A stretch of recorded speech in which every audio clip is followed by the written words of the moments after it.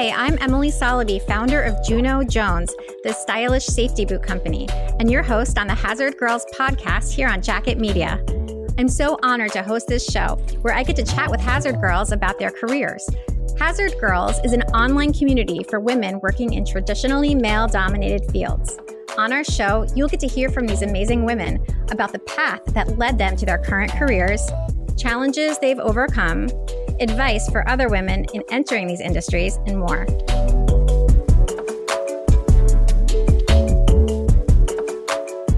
Andrea Jansen is the founder of Ambition Theory, a professional coaching and leadership development company focused on accelerating women in the construction industry into leadership positions.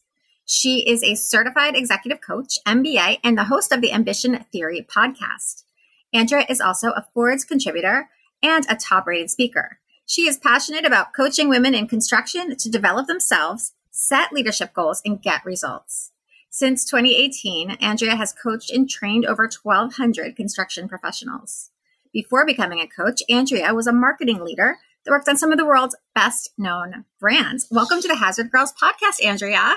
Oh, Emily, thank you so much for having me and then giving me this opportunity. Well, we met, Andrea, because your company, Ambition Theory, is holding an online leadership course, and you reached out to Juno Jones to be a sponsor, and I cannot believe the match made in heaven between our two organizations, and our audience is really the same. It's women in these male-populated industries like construction who have this ambition and want to move forward in their careers, and obviously coaching would be an amazing contribution to helping that happen. So it's like a match made in heaven for our audience. It 100% is, especially because, we have a unit in our course about imposter syndrome, and we actually had to change it over the past year because there's new research about imposter syndrome, and having PPE, having clothing and safety clothing that fits was a really, really important piece. And I thought, what kind of companies are helping deal with this? And Juno Jones, I'm like, they are totally contributing to that sense of belonging on a construction site. And that's why I was so excited when you said yes, that you would sponsor our course. Oh my gosh. Yeah. So this is like our whole mission, as you know, but let's start with hearing your origin story. I want to know how you even got involved in the construction industry. So it goes back pretty far back. So when I started my career, I was not in construction, which a lot of women don't actually start in construction. They kind of end up in the industry later on. So I did not start in construction. I started in marketing, but I was very motivated. So anytime I was ready for the next level, I would ask for it in my company, or if they weren't going to give it to me, I would go and find a new job. And that was kind of my strategy for my career. And I'd always wanted to become an entrepreneur. And so when I was on one of my maternity leave, I got into coaching. So I just was helping people with their resumes, help them with a job interview. And I was doing that for free. And people would come to my house. They'd be like, can you help me with my resume? I'd be like, okay, hold the baby. I'll help you. I'll ask you some questions.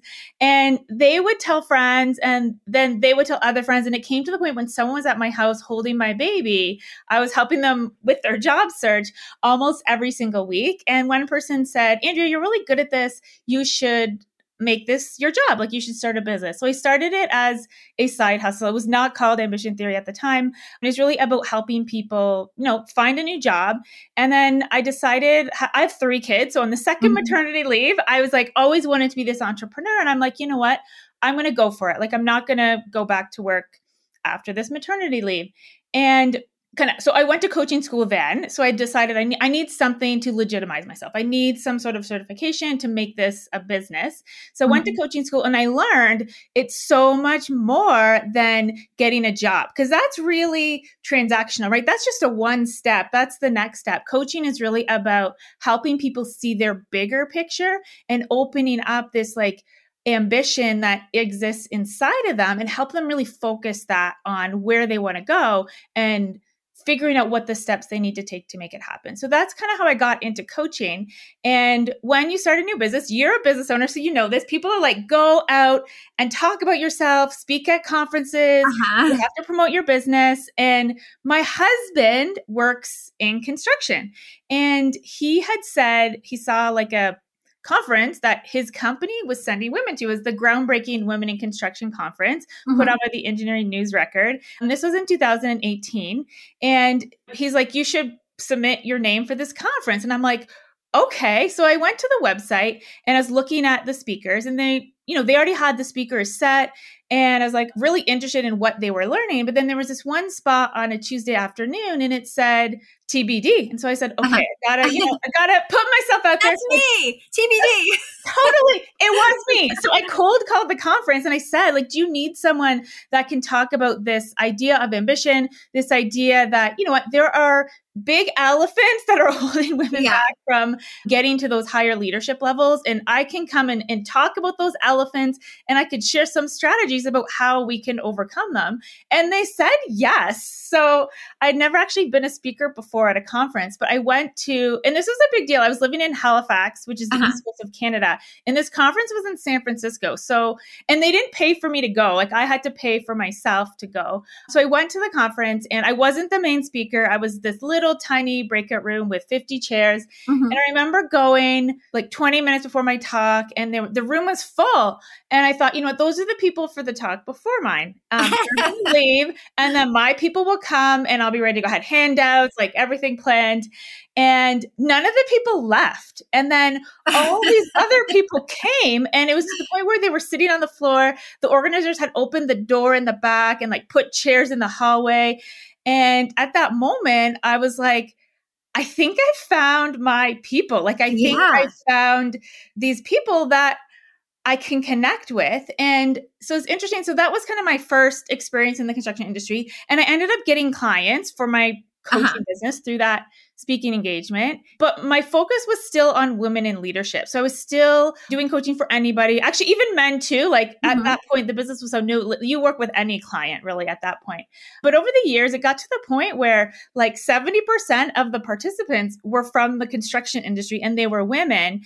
And there'd, be one person from healthcare, one person from banking in the course, and they were learning from each other. But I was always scared to say, this is for women in construction, probably dealing with my own imposter syndrome at the time. And I kind of was hesitant to, put the sign on the door that said, this is a company exclusively for women in construction. And so around the time of COVID, really at the beginning of COVID, I just thought, like, what if we went all in? Like, what if we spent all of our energy learning more about these clients, taking everything that we've learned, like we've coached right now, like upwards of 1,200 people. What if we took all of that and laser focused it on accelerating the path to leadership for women in that industry and making it all about them? And so we did that. And it's been probably is the best, probably professional decision I've ever made, is kind of being in this industry, because the people that I've got to meet are incredible. Like the opportunity is huge. The opportunity is huge. And the need is there. This really interesting kind of experience. I think at the beginning when I started, companies would work with us and they'd do it because it was the right thing to do. Like maybe someone on the leadership team had a daughter, or maybe they were hearing about women in the workplace, or like, we should do things because it's the right thing to do. But now with the talent shortage, it's become like, we need to do something right now. And there's this huge group of people that have so much to give, so many skills that they can contribute. We'll talk about the talent shortage, because I know that you've got a lot of expertise in this area. So I definitely want to ask you about that. Yeah. So can we back up a little bit? First of all, I need to hear how that talk went, that first talk with the 50 people in the room, and then more came. I mean, did you kill it? I think so. Like, I'm still here today. Yeah. I think so. Yeah. It was really like, I was nervous. Like, I was really nervous. I didn't expect that many people to show up, but like, absolutely. People were asking me questions after, and it really gave me this opportunity to like test our core coaching exercise, which we do now. And it actually didn't go that well during that talk. So the exercise? Yeah, the exercise. I'll tell you what it is. Is that okay? Yeah, sure. Okay, so it's really the core of ambition theory. It's what drives your ambition. So figuring out what is important to you. Like, what are the things that make you thrive? What are the things that make you excited? And usually we'll have a volunteer. So it's very interactive. So this woman comes up and I'm asking her questions like, tell me about a day when you were thriving professionally, like you loved what you're doing, you felt really confident. And she's like, I've never felt that way professionally. I'm like, oh, this has never happened before. Like I thought she'd, tell me a story and I could do this coaching exercise. Yeah. And she hadn't been thriving. She was probably like 4 or 5 years into her career, never felt like she liked what she was doing. I said, okay, well, we got to go back. So this exercise, I knew how to do the exercise. You got to stay curious. So we go back to school. So it's like, what did you like doing at school? And she's told me this story about when she was in this robotics competition. And I asked her, I said, what about it? She's like, well, I was collaborating with people. I was solving a problem.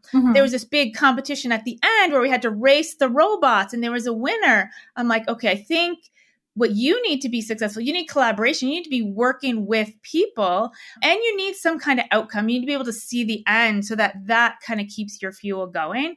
And so for her, like I asked her, what's going on in your work today? And she said, I work by myself. On a huge long-term project. Like the end is like 5 years away. Oh my gosh. And it was simply that like the things she needed to be successful weren't there in her role. And people always think like, okay, now you need to find a new job, quit, go somewhere else. But it doesn't have to be that way. So for her, it's like, you just need to let your manager know that you need to be aware of the outcomes and you need to collaborate with people. So is there an opportunity for you to be involved in a meeting where you can see the big picture? And is there an opportunity for you to collaborate with a few other people on the team? And really that's all you need to increase that engagement, increase that motivation, and get that joy. Would like a good manager recognize this in the employees and sort of try to, anticipate it and assign them jobs that are going to motivate them? Or is that really the job holder's responsibility? I think it's up to both, like, because we're humans, right? So it's really hard to say like who is responsible for whose fulfillment. So I think like a really great manager would be able to do that. But the hard thing is most people can't articulate what they need. Most people can't articulate on their own what drives your ambition. So for managers, it's like holding back a little bit and being curious and being like, what about this person makes them tick? Like, how can I ask them questions to figure out what gets them excited? And then as a manager, you have more view of opportunities in the organization than that employee does. So you can be creative and think, how can I fuel that? How can I find something that's going to light their fire and get them excited? And then from an employee's perspective, it's like doing that self-reflection and letting your manager know. So I feel like the best outcome is when both are kind of doing that beautiful dance where the employee knows what they need to be successful and the manager knows exactly like what that is and they can look for those opportunities. Interesting. So, okay, in that room when you were giving the speech and, you said that the exercise didn't go quite as you had planned. So what part of it didn't go as planned? I was expecting her to have a story right away that talked about when she was thriving at work. Like I was still really early in my coaching career. So most people would be able to say that something, they'd be able to come up with an example of something good that had happened to them. And this was the first time someone it's like, I've heard that this person's never felt like they were thriving in a professional situation. So you just dug back farther and farther until you found something. Yeah. And that's the cool thing about it. It's like, we always think like I am like the professional Emily and this is the personal Emily. Like you're just one Emily. So like the things that make you tick are like the things that are going to motivate you at home and the things that are going to motivate you at work. Oh, interesting. Okay. So apparently this worked. The audience got it. They understood. And did this like get incorporated into your course? Yeah. So it's incorporated into every single course, every single coaching engagement that we do. Everything starts with what drives your ambition. Because once we know that, we can really help people focus to keep that motivation going. Because the definition of ambition, so why we call the company ambition theory, is the desire to achieve something, typically requiring determination and hard work. And where people get burnt out or not engaged or not excited about what they're doing is when they can't define that something. So if I know as a coach what motivates you, I can help you like bake that into your plan. So you're getting that fulfillment every single day as you're working towards that big goal, because things are going to get hard. And when it does get hard, if you don't have that bigger vision, it's really easy to give up and want to quit. Well, so your course is happening right now, right? Yeah, we have the courses running right now. And so can you tell us a little bit more about the actual course? What topics, how does the course work? Do people log in online and how long does it go for? So we have two ways that we work with people. Mm-hmm. So the first one is our Leadership Foundations course, which it used to be a workshop, but we found that women in construction, with the talent shortage, the demands are just so high that people couldn't take the day out of the office. Then we did it on Zoom over like 3 hours over 2 days. But people were so distracted in that idea that, I need to stop doing my work and I'm going to be so behind. That was just, we felt it in our clients. Like, we're like, we don't want them to be stressed when they're taking our course. Yeah. We want this to be exciting. So we switched it to our Leadership Foundations courses 4 weeks. And who that's for is for people who are at any level. So leadership, we believe you don't have to have like 4 people reporting to you to be a leader. So that course is specifically for people who are exploring what leadership means to them. What kind of leader do they want to be? Where do they want to go in their career? So that's where we start with people. And that one's 4 weeks. And we talk about really the same concepts in everything that we do. So we talk about figuring out what drives your ambition.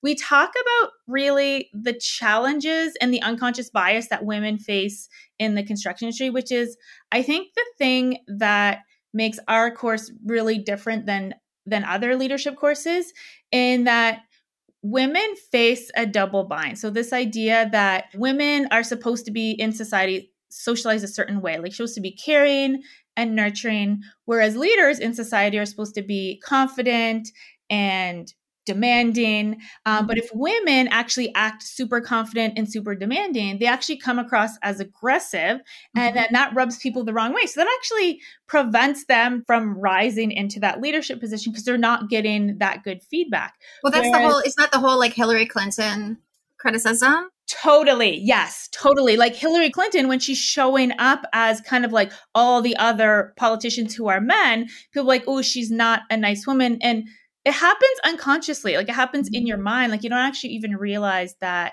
you're doing this. It's just because we've been socialized that way. Yeah. So what we do is we call it calling it the elephant. So we just say, this exists. Like this is a thing that is happening. These are some of these reasons why women aren't rising to leadership at the same rate as men. It's nobody's fault. Most of it is unconscious. Most of us, we don't even realize we're doing it. Women do it, men do it. It's nobody's fault. We're not pointing the finger. We're not blaming anybody. But the empowering piece is, now that we know this, what can we do? Because there's tons of research that has like specific things that you can do that will actually help you to overcome these barriers so that you actually can rise to leadership at the same rate as men. So that's really the big piece, is helping people figure out where they want to go, helping them come up with a plan, and then layering in the fact that you can't do if you did the exact same steps that a man in the construction industry would do, you're not going to go at the same rate. You actually might even get a little bit of backlash, and it might slow you down a little bit. So isn't that crazy? I know, it is crazy. That is crazy.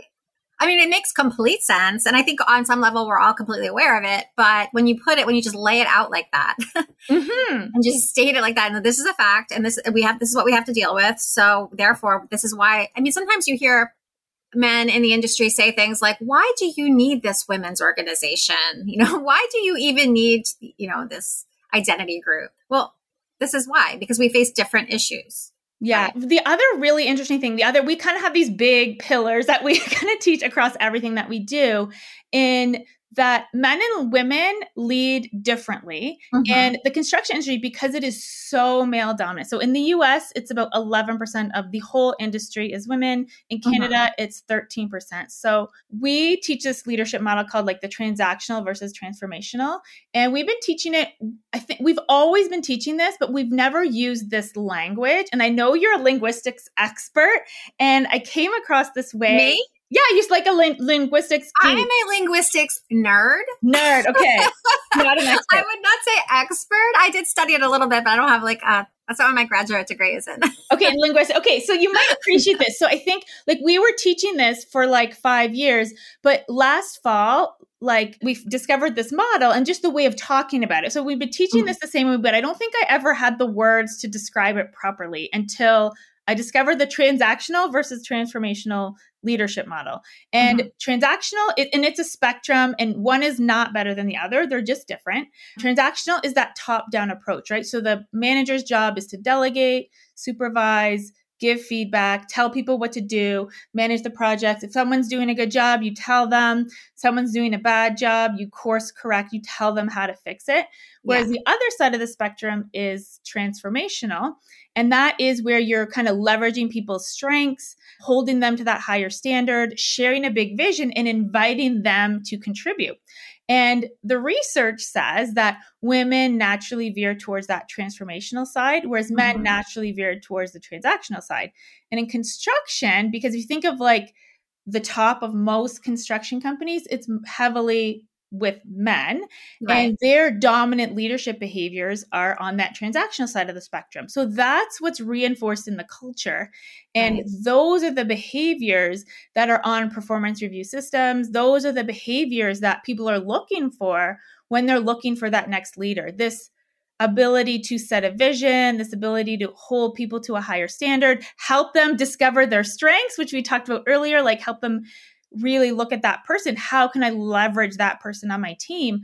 They're not necessarily on traditional performance review systems because just the dominant person in the industry is men. So that's another reason why women don't rise at the same level. So in our courses, we really help people to see like this is a different leadership model. So really you need to understand what your strengths are.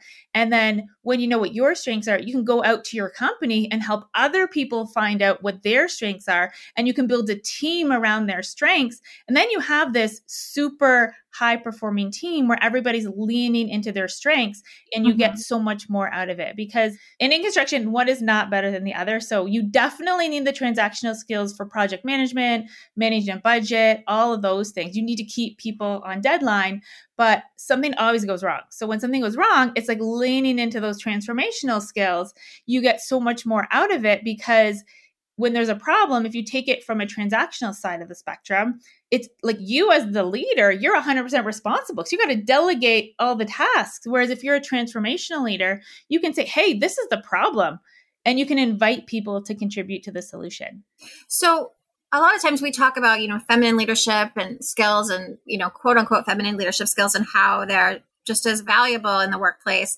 So you're actually saying, though, that it's codified in the performance reviews that specific, like these male traits, these male leadership traits are in there. And it's like checking off the box if you have them or don't. But the feminine, quote unquote, feminine leadership skills, just the softer skills are not in there. So they're not even on the list. So how do we even begin to solve that problem? So I think what's really interesting, so we redid our curriculum for this course last year, and I think it's really the awareness. So really understanding this model and inviting people to understand their own strengths. So something really interesting happened with one of our clients. She came on our podcast and she told me this story.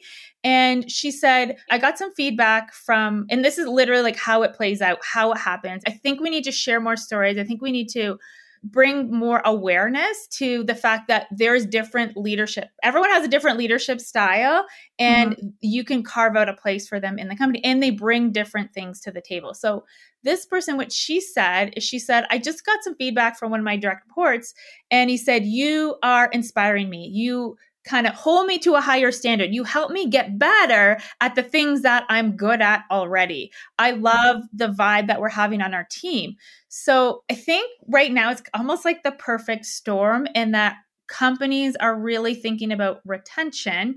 And if you can get employees to say things like that, like I'm so inspired by my manager, they're helping me get better, that employee is probably going to stay there for a while because they're getting that intrinsic engagement. It's not just about the paycheck every day. So really, I think sharing stories like that and offering a different perspective. So we invited for Women in Construction Week. So in March, we decided that we're going to open this up to men and women. So we had quite a few men attend, and it was interesting what they said. And I think like they haven't been exposed to this either. So when we talked about that double bind, so women kind of being confident versus nurturing, a lot of these men they'd never heard that concept before. They're like, oh, I didn't know this was a thing. Like they just didn't know because no one told them. And someone else said, and this is a senior leader at a really big company, they said, thank you for sharing this. Like without events like this, like we just don't know. We're going in blind. Like I think that there's just not enough conversation and the awareness is not really there yet. But the exciting thing is, I did talk to some HR professionals about this because we were putting this course on. We're going to do a big launch. I wanted to make sure the curriculum was, where we needed to go. And I asked them, I said, like, is this right? Like, are you measuring these transformational leadership skills on your performance management systems? And most of them said, no, we're not. But one big company said, we know that we're not, and we're working on how do we actually measure this. So I think it's changing slowly, but we're not having these conversations. There's not really examples of transformational leaders a lot in the construction industry. So we don't have those stories. We don't have that role model that you can emulate to see that behavior. Oh my gosh, this is really going to be a breakthrough once it is more well known, I think, because it could really change whole leadership systems at companies. Do you think this is the responsibility of DEI? The DEI departments? I would say they could support, but it's a cultural shift, right? It's a really culture shift. And like this idea that we're not actually going to tell you what to do. And the thing is, we sometimes need to tell people what to do, right? It's just realizing that in some situations, like leaning towards that transformational side and recognizing that everybody brings a different strength to the table and they can contribute in a different way than others. I think it really needs to come from the top. Yeah. It really needs to come from the top, this shift. Yeah. The culture comes from the top, and that's a huge part of it. All right. I promised we were going to talk about the worker shortage, and I definitely want to get to that because this is really where it all meets, right? Where everything meets in the middle, because we have, so many women who are looking for new careers and looking to advance in their careers within these male populated industries. And then we have this worker shortage. Like, I come from the trucking industry. We have a truck driving shortage, and there's tons of women out there who need jobs. And it's a great industry for women in a lot of ways, or we're trying to help make it a better industry for women in other ways. So, and I know this also is very true with construction. So let's talk about that. You're from Canada. Yes. First of all, is it about the same situation in the US and Canada? Because you're in Denver now, right? I'm in Denver. So I'm Canadian. I used to live in Canada. And I just moved to Denver. So it's pretty similar. But I would say in the US, the legislation, from my observation, is a little bit more advanced. Like with government projects, there's those diversity, equity, inclusion initiatives, like on the government project. They have them in Canada, they have them in the US, but I'm not sure how they're enforcing them in Canada. So I feel like there might be a little bit more policy in place in the US, but things are pretty similar. Okay, so things are pretty similar. Do you think women are the answer to the worker shortages in the US and Canada? Absolutely. Yeah, they're totally an untapped resource. And I think it's this point, I talked about it earlier, but this critical point where before it was like women in construction, great, we'll do this because it's the right thing to do. It's good for social change. But the reality is construction companies are for-profit businesses. And now actually the profitability of the business are at stake because there's so much work in construction. There's so much work and not enough people to do the work. Whereas before it was like, how are we going to get the work was the stressor. And now the stress is, how are we actually going to get enough people to build this project? Because we might be in a few years down in the place where we actually have to turn work down because we don't have the resources to deliver. And that is a huge risk. And I think that opens up the door to leveraging women because the other thing I do want to say is a lot of I feel like in the DE&I space now, we're all about labeling, right? It's like women, indigenous, people of color. But when you kind of open up, take this transformational leadership approach, it's really looking at diversity and inclusion from a higher level, right? Like, what are the strengths of these people? And if you open up people's minds to, the fact that other people bring different strengths and perspective, it kind of opens up floodgates for everybody. It really helps everybody else. But specifically for women, I think if you think about the talent shortage specifically, and this is what women can bring to the table because they naturally have those transformational skills already, is if you think about literally you have to build a project, most employees need to give 110, 120%. That's expected of them because there's just so much work and not enough people. But if you think about the motivation, right? If you're being delegated more, if you're being told to do more, you've been told to, stay 3 hours late. I need you to check these 10 more things off of your to-do list. Think about employee engagement. They're likely going to get burnt out from that perspective. Whereas if you leverage those transformational leadership skills that women bring to the table, it's about inviting people into the challenge. Like, how can we build this project with less hours? What kind of strengths do we need to make this happen? It's a completely different perspective. And when someone invites you to rise to the challenge, you're happy to work 10, 12 hours if you have to. But if someone's there kind of telling you that you need to stay there for 12 hours, it's a different mindset and it's different level of energy. And it really, one way, really improves retention. And the other way kind of burns people out and makes them not want to work there anymore. Are the companies realizing this connection between the worker shortage and women, not being welcome into the industry as much as they should be? Is this connection being made in some of the big companies? I think it is, absolutely. So a lot of big companies have women's initiatives. A lot of them have a ton of things, but I've noticed a lot of them focus on recruitment. So they focus really on, a lot of women that I know, they're involved in school, they're involved in the community colleges, universities, like really going at that point to recruit women into the industry, which is absolutely needed because that's thinking like 5-10 years down the road. But where I see like a really big untapped potential is women that are already working in the company. So there's these women that have like 15, 20 years experience and they're there and they're not actually rising to that VP level, that director level, because the system is not there to support them. The performance review systems are looking for those delegation skills. Can they give feedback? Can they manage a budget? Those are really the skills that they're being evaluated on, but they're not really being evaluated on this ability that they could motivate people in a different way. They could create this culture where people are leveraging their strengths more. I feel like that's really the untapped potential right now. Do you think also there is a stigma of, coming up through office work on some of these like traditionally like pink collar type jobs, maybe secretaries, paralegal, I don't know, and assistants, things like that? I know in a lot of industries, you enter the industry at a lower level, but maybe women are getting more funneled toward the behind the desk type assistant type jobs. And then are they kind of like, do they get stuck there because of that stigma and it's harder for them to advance from within?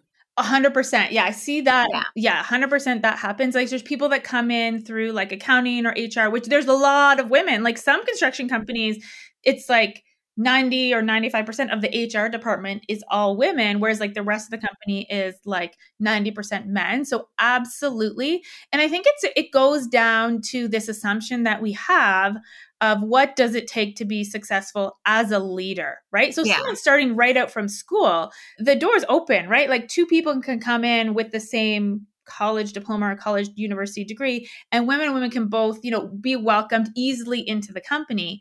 But this idea of like the assumption that you need to have like this many years in the role before you can become that leader, that's a real big barrier, I think, that we have to welcoming people in. Because I interviewed this woman on my podcast. She came into construction. She's only been in construction 6 years, and she's the president of a road contracting company, and they're in Canada and the US. So it's a big company, and it's interesting. She had zero construction industry experience. And I was so curious. I'm like, how are you doing this job? Like, you don't have 20 years of, industrial. That's very complicated work. Like road work is very complicated. She didn't have any of that experience. And literally all she had was transformational leadership skills. And she came into the company and the owners of the company recognized that. They supported her. She was promoted probably like 4 times in 6 years. She's now the president. But I think hearing stories like that and realizing you actually don't need to know like how to build a road to lead a road building company. So really allowing others to have that expertise is really what she relied on to be successful. And I think there's just this mentality that you need to have done the work in order to lead the work. And that's not really the case. Like technical skills, ability to manage a project, do the budget, do the work is a different skill set than leading a team.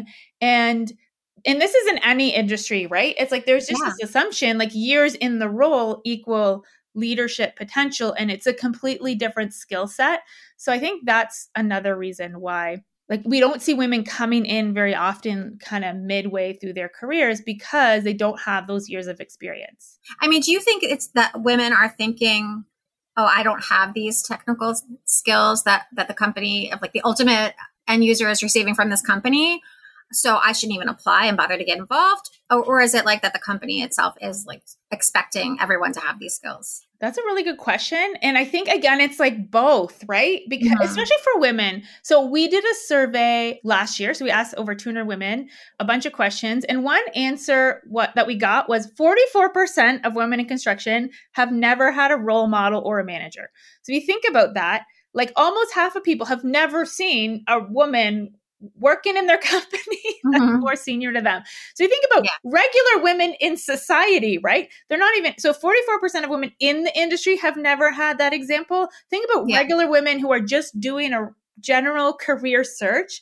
They've probably never seen or know of a woman that's worked their way up in that industry to even know it's an idea. So I think a lot of this happens unconsciously. It's not like you see the job description and you're like, okay, I don't check any of these boxes. No, I'm not going to apply. I think it's like you don't even see the possibility in your unconscious mind for when that job posting comes up to click on it, or like for someone even in your network to mention that kind of job for you, because unconsciously women just, there's just not enough examples. Not registering. Yeah. And I think that's the reason why, we want to start like at the earliest age possible, like even in children's books, making the characters more equitable and diverse. It just comes down to our entire societal culture. Totally. Well, okay. Well, Andrea, I could talk to you for literally hours about this, and I want to do that more on your podcast. I'm hoping to join you on your podcast one of these days on Ambition Theory. We can talk some more about it. And I'd love to have you back on Hazard Girls as well. But can you tell us a little bit about, where our listeners can find you? Where can they learn more about Ambition Theory, get involved with your coaching and your course? So we have a podcast. So it's called Ambition Theory, Women in Construction. You can listen on any podcasting platform, and you can go to our website, ambitiontheory.ca. We are working on getting the .com. So that should be, the .com will be up soon as well.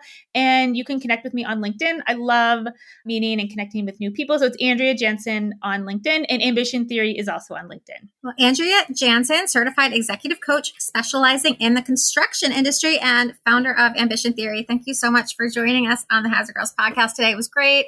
I loved our discussion. I feel like we really got into some interesting areas, and I hope we can continue the discussion at some point. Oh, Emily, this has been a joy. I am so excited that I got to meet you today. And I just want to say, keep doing what you're doing. Thank you so much, Andrea. You have been listening to the Hazard Girls podcast on Jacket Media, sponsored by Juno Jones, the stylish safety boot company. That's JunoJonesShoes.com. And you can go there to learn about our steel toe boots and to join the Hazard Girls community. I'm your host, Emily Soloby. Thanks so much for listening. We'll see you next week.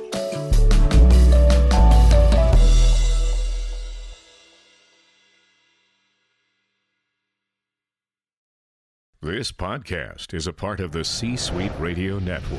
For more top business podcasts, visit c-suiteradio.com.